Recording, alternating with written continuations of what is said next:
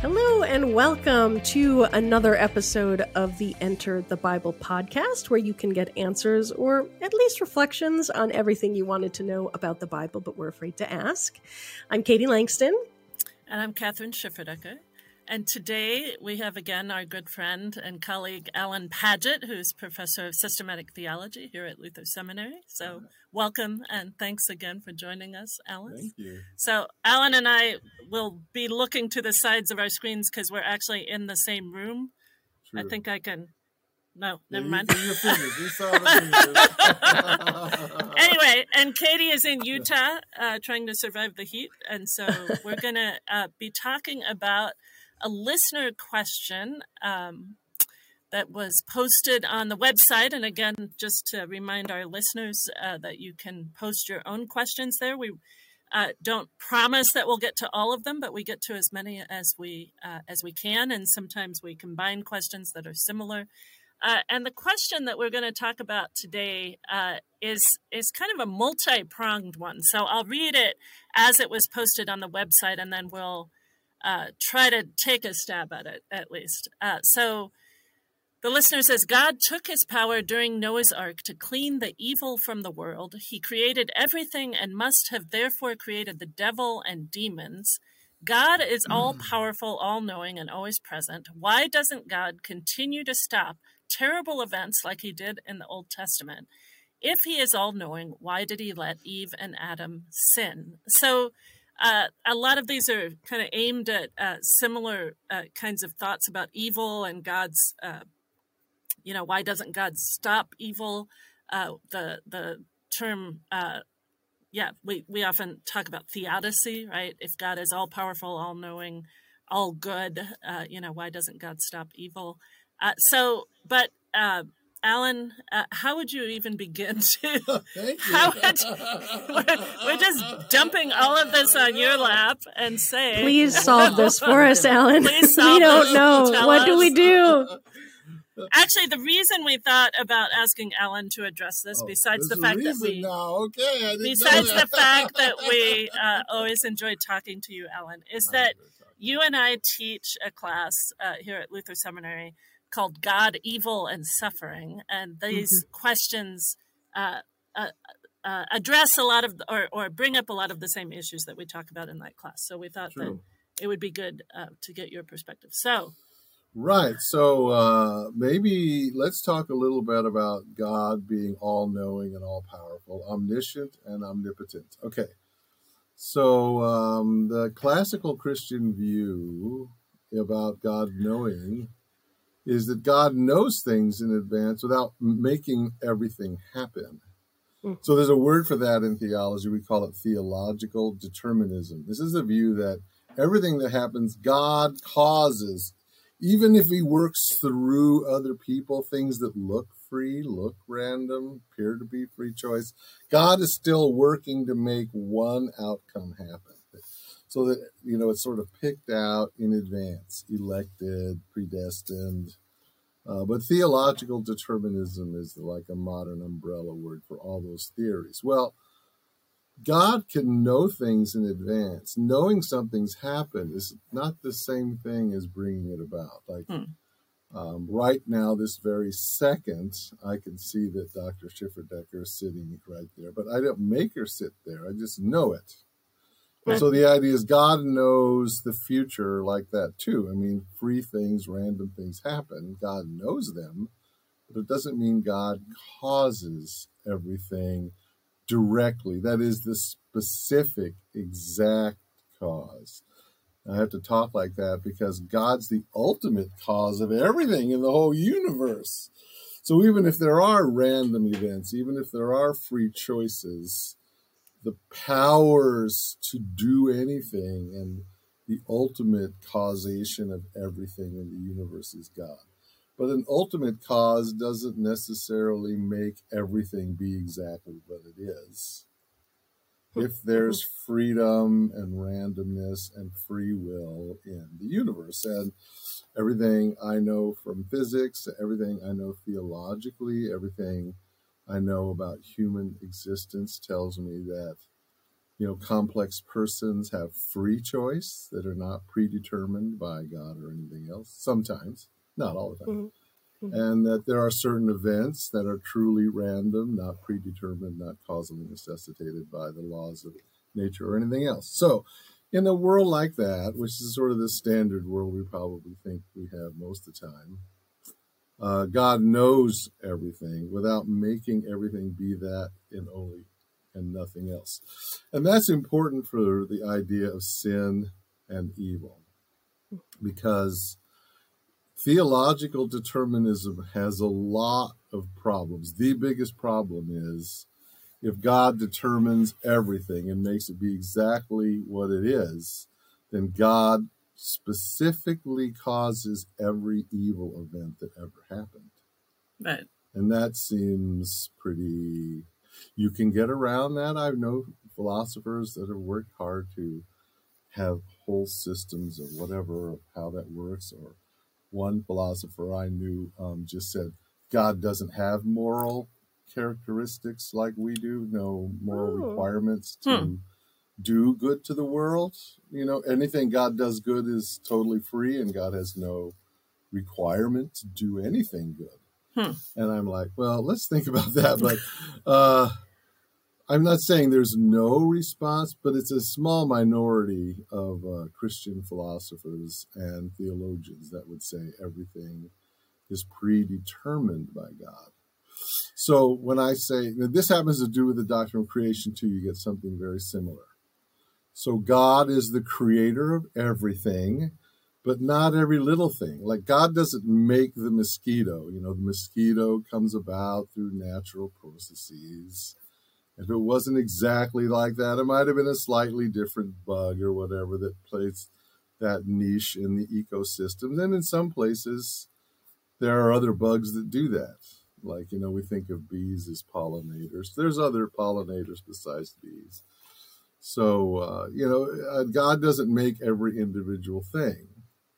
Now, this is a traditional standard, I say biblical. There's not a lot in the Bible about where unclean spirits come from or who they are or what they do. The tradition after has whole huge right. demonology that's really complicated and interesting, starting all the way with the brilliant North African theologian Origen of Alexandria. Mm-hmm. But I will say that the standard view with hints in the Bible is God creates angels. Angels are persons, but they are not humans. Okay. Mm-hmm. So there is a category of living person, not human, already in theology and in Scripture. I just want to point this out because people think, oh, well, the Bible doesn't have anything to say about aliens. Well, maybe it does. Namely, there could be persons and created by God, but just not humans. They don't know anything about other planets having animals on it. No, they don't know that. So, and that just as human beings have moral freedom to say no to God's goodness and laws, which means that evil, as Thomas Aquinas teaches very clearly, evil is initiated by the human will, even though God is the ultimate cause of everything. He's very clear about that. God does not initiate, he's not the completing and final cause of evil choices. Those are initiated by the human. Now, the powers and abilities we have come from God, but our abuse of those, moral abuse, that comes from us. Okay. Yeah. So, and the angels would be the same. So demons would just be angels who are created persons, and they're free moral agents. And some of them chose to play on the dark side, to be evil, to rebel against God's way. And those we call demons or whatever. So that's really helpful, and it addresses two parts of this rather complicated question. It's a very long... right? I mean, because one of the questions is, God created everything and must have therefore created the devil and demons. And then another part of the question, if God is all-knowing, why did he let Eve and Adam sin? And it seems to me, you're addressing both of those by talking about that idea of free will. They go together. Right. Well, I think I would say free will is just the tip of the iceberg of a universe that has randomness and a different kind of freedom. Right. Chaotic, dynamic, physical systems built into everything all the way to the quantum level. Yeah. So that human freedom, which, we always love to think about us and everything in terms of us, but human freedom is just one branch of the freedom, of the material freedom and the randomness in the entire universe from the beginning. So God seems to value freedom, right? God seems to build freedom. God, the creator, build freedom into human nature and into the nature of creation itself. Yeah, it looks like it. So we think about things like, I don't know, hurricanes or the weather or earthquakes or, this is a kind of consequence of the way the world is created in a way that freedom is a high value, which is not to say that God kind of sets the world in motion and then forgets about it. Right. Right. That's not bridge with the Virgin Mary and Jesus and the Holy Spirit or something like that. Right. Yeah. So say a little more about that. So I'll just. Why would God play cards? I don't know. I don't actually think God plays cards. I can't say more about that. No, I mean this idea. Say a little more about this idea that God isn't the divine watchmaker who sets the world in motion, and then deism. Oh yeah. Now, deism is a respectable view in American history and English Enlightenment and French too, by the way, Voltaire. But it's not a Christian view. It's not a biblical So say view. a little more about deism. What do you mean by that? What is it? Oh, okay, deism. Right. So deism is a modern Enlightenment rationalist perspective which says what we can know scientifically about God is that God's the creator of all the laws of nature, a la, like Newton's God, and God, Newton was and God's and everything became light or whatever. I'm kind of quoting it right, but the idea that God is moral. So that God is the source of right and wrong, and that's it. So God doesn't get involved in the messy little twerpy things on our tiny little rock or anything like that. Yeah. So that's deism. It's a philosophy that arose in Western culture. There's a Christian version of it, but it's not biblical, historical, standard, mainstream Christian faith. So, people like George Washington were deists. People like Thomas Jefferson were deists. Voltaire was a deist. And they were sort of nominally Christian, I guess. Yeah. But it was a very common view at one time out of the Enlightenment. But I just don't think it's a biblical view. I don't think it's a Christian view. So that there's a kind of so God is neither. I'm gonna channel our dearly departed colleague Terry Fretheim, who was fond of saying God doesn't micromanage, right? Right. That God God gives the world freedom to be what it's created to be, right? So God's not micromanaging every little thing and doesn't cause everything, right? Because cause everything. The problem there is then God causes terrible things, then like the Holocaust, right? So So God is not if we talk about the two ditches, right? God is not the micromanager, but God is also not the deist God who sets the world in motion and does nothing. Right? So there's some God chooses when and where to intervene then, right? So I'm looking at the question where, God used God's power to cleanse the earth in Noah's Ark. Of course, I think we would all agree that's probably not a literal story, but is, I can talk about that too, but I would say everything except choice. I liked what you had to say there, Katie. I don't think God chooses when to intervene and not to intervene. Rather, I think God, out of love, has given over to the world system certain powers and doesn't take them back. And that's a epoch, ages, cosmic space-time history long, like you might say, pre-creation decision. So, I mean, there's a choice there. But it's not like God today decides, okay, I'm going to do a miracle here, but not there. I'm tired. And certainly not for Okay, Paget, but then why does God do a miracle here and a miracle there? if God's not choosing that's it. because in the Bible, miracles are not to fix the world. They don't fix people's problems. They point to the revelation of God and the fact that you can live a different kind of life. You could worship a different kind of God, and you could be a different kind of person. So it's pointing to the ultimate truths that God is all about. But, you know, but healing one leper does not fix leprosy on earth. That's true. But it's a sign. So in the John's Gospel, all the miracles of Jesus are signs. They're not therapy. They're not there to make people happy. Though they do make some individuals pretty happy. They do. Yep. But that's not why they're there. Right. Okay. Right. I mean, the lottery is there and run by the state so they can scoop cash into the corporation and into their pockets. The fact that one person wins out of billions, well, but the lottery doesn't exist to make that person rich. Yes, I mean, come on. Right. You got to think about it in a bigger picture than that. So, yeah, every once in a while, but I don't want to compare God, the Holy Spirit, to the lottery. It's not random here. It's not random.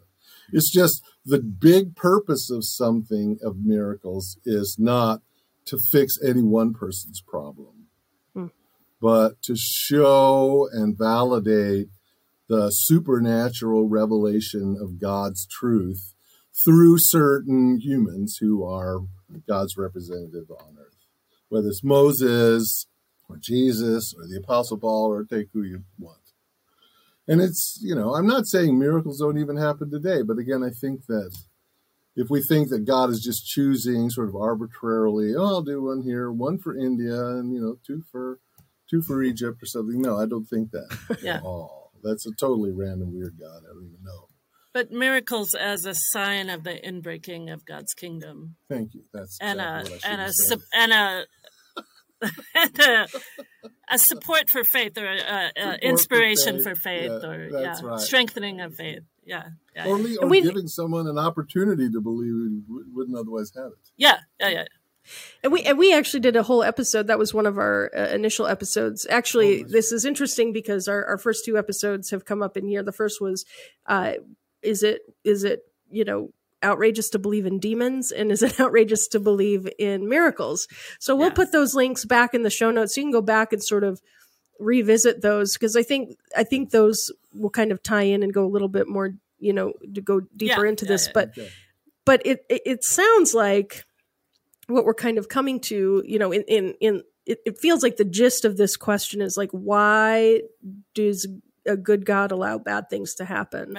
Right. And it sounds like what we're coming to is this sense that God, for God's own reasons, builds into creation and into human life and into the entire cosmos an element that we might call freedom, where there is space for people and creatures, for randomness to occur, and for people to make choices within that, you know, within that kind of the boundaries, I guess, that God has set, that God builds that in to the system. Yeah, and I would say that we know at least one thing that's been revealed about why God would make a world like that. You said, why would God make that kind of world? Because God loves the world. Yeah. Because God loves the world. God loves the world, and if you love another adult, you have to let them make their own way. It's true. I mean, they have to make their own choices and live their own lives. You can help them, you can support them, but you're not allowed to go into their brain and force them to do exactly what you want or to think exactly what you want. That's not allowed. That's immoral. Yeah. And so we think that God loves the world and treats the whole creation as an adult, not a baby, but an adult. And that kind of adult to adult love, the only thing I can think of is that, and I think God actually said, the world is made by God and that God is love, and it kind of makes sense. It doesn't make total sense. That doesn't answer everything. No, it doesn't answer. Of evil, Yeah, there's no. It's a hint, I guess. Yeah. It's a hint or at least a thought to ponder. And obviously, we could say a lot more about this. I think, for instance, of the cross, of course, which we haven't talked about, where God redeems suffering, where God, brings life out of suffering, out of even death, right? And God enters into the human world and allows humans to do evil to his own body. Right, right. So that a lot more could be said about that. But I think what we're trying to get at with this question is that the question seems to assume that God causes everything, including evil, including demons. And we're trying to say, no, God loves the world in such a way that God allows the world, including human beings, including perhaps angels and other beings, to choose nature freely, including nature to choose freely.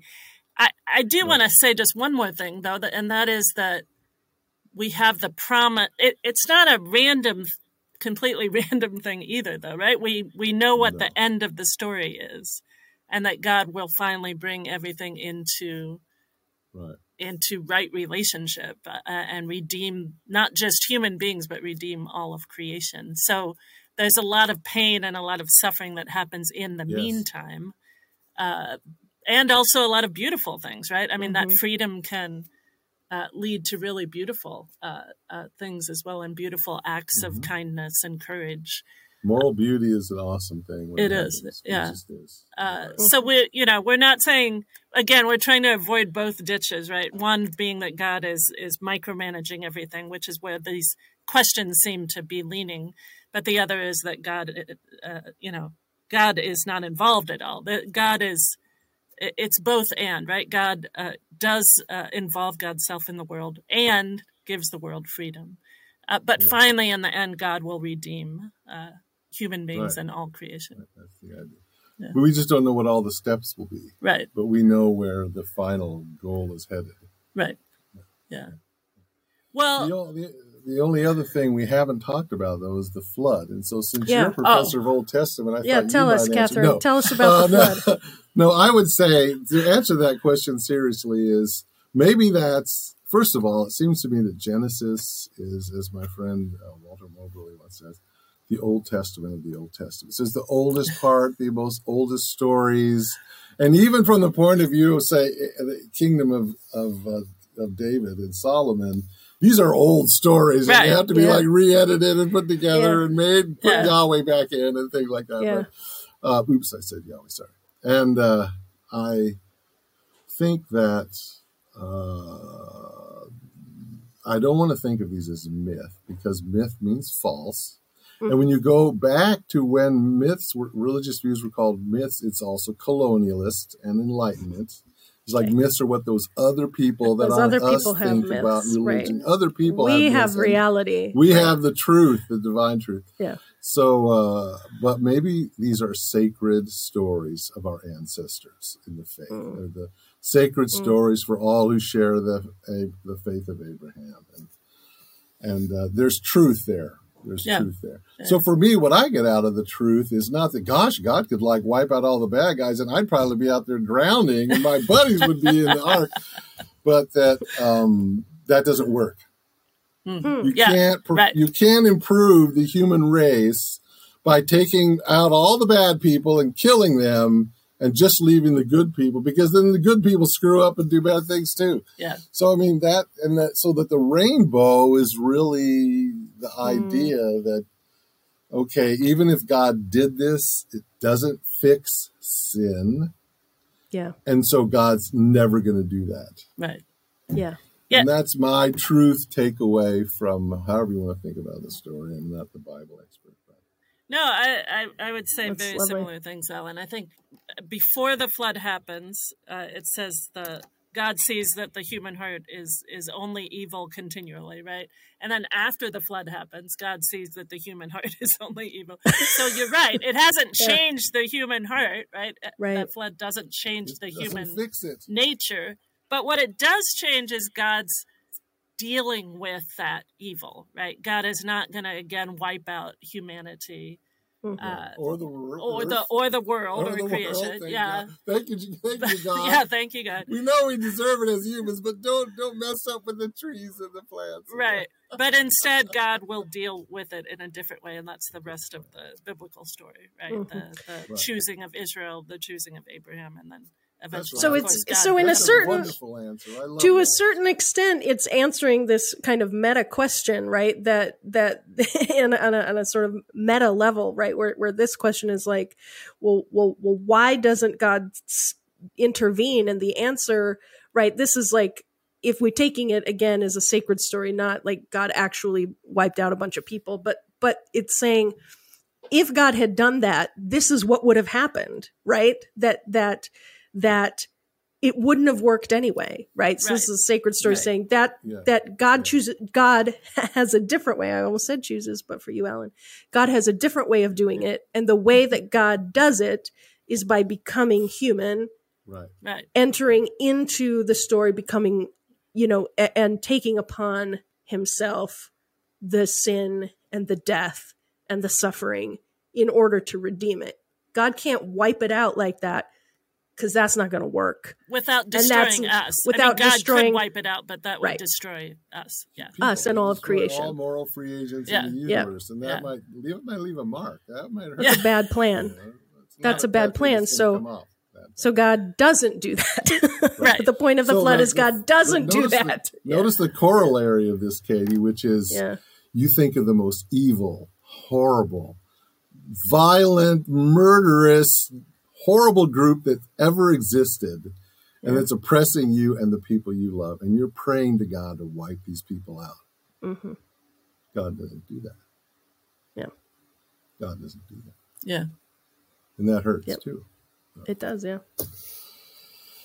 Yeah, and all the Psalms have this all over the place. I mean, I don't know them as well as you do, but I mean, it's like, God, wake up, destroy these bad people. They're all around me. What are you doing? Have you abandoned my soul? What are you doing? Yeah. Mm-hmm. It's like, we want God to come and just wipe out all the bad guys. And that story says, no, I don't do that.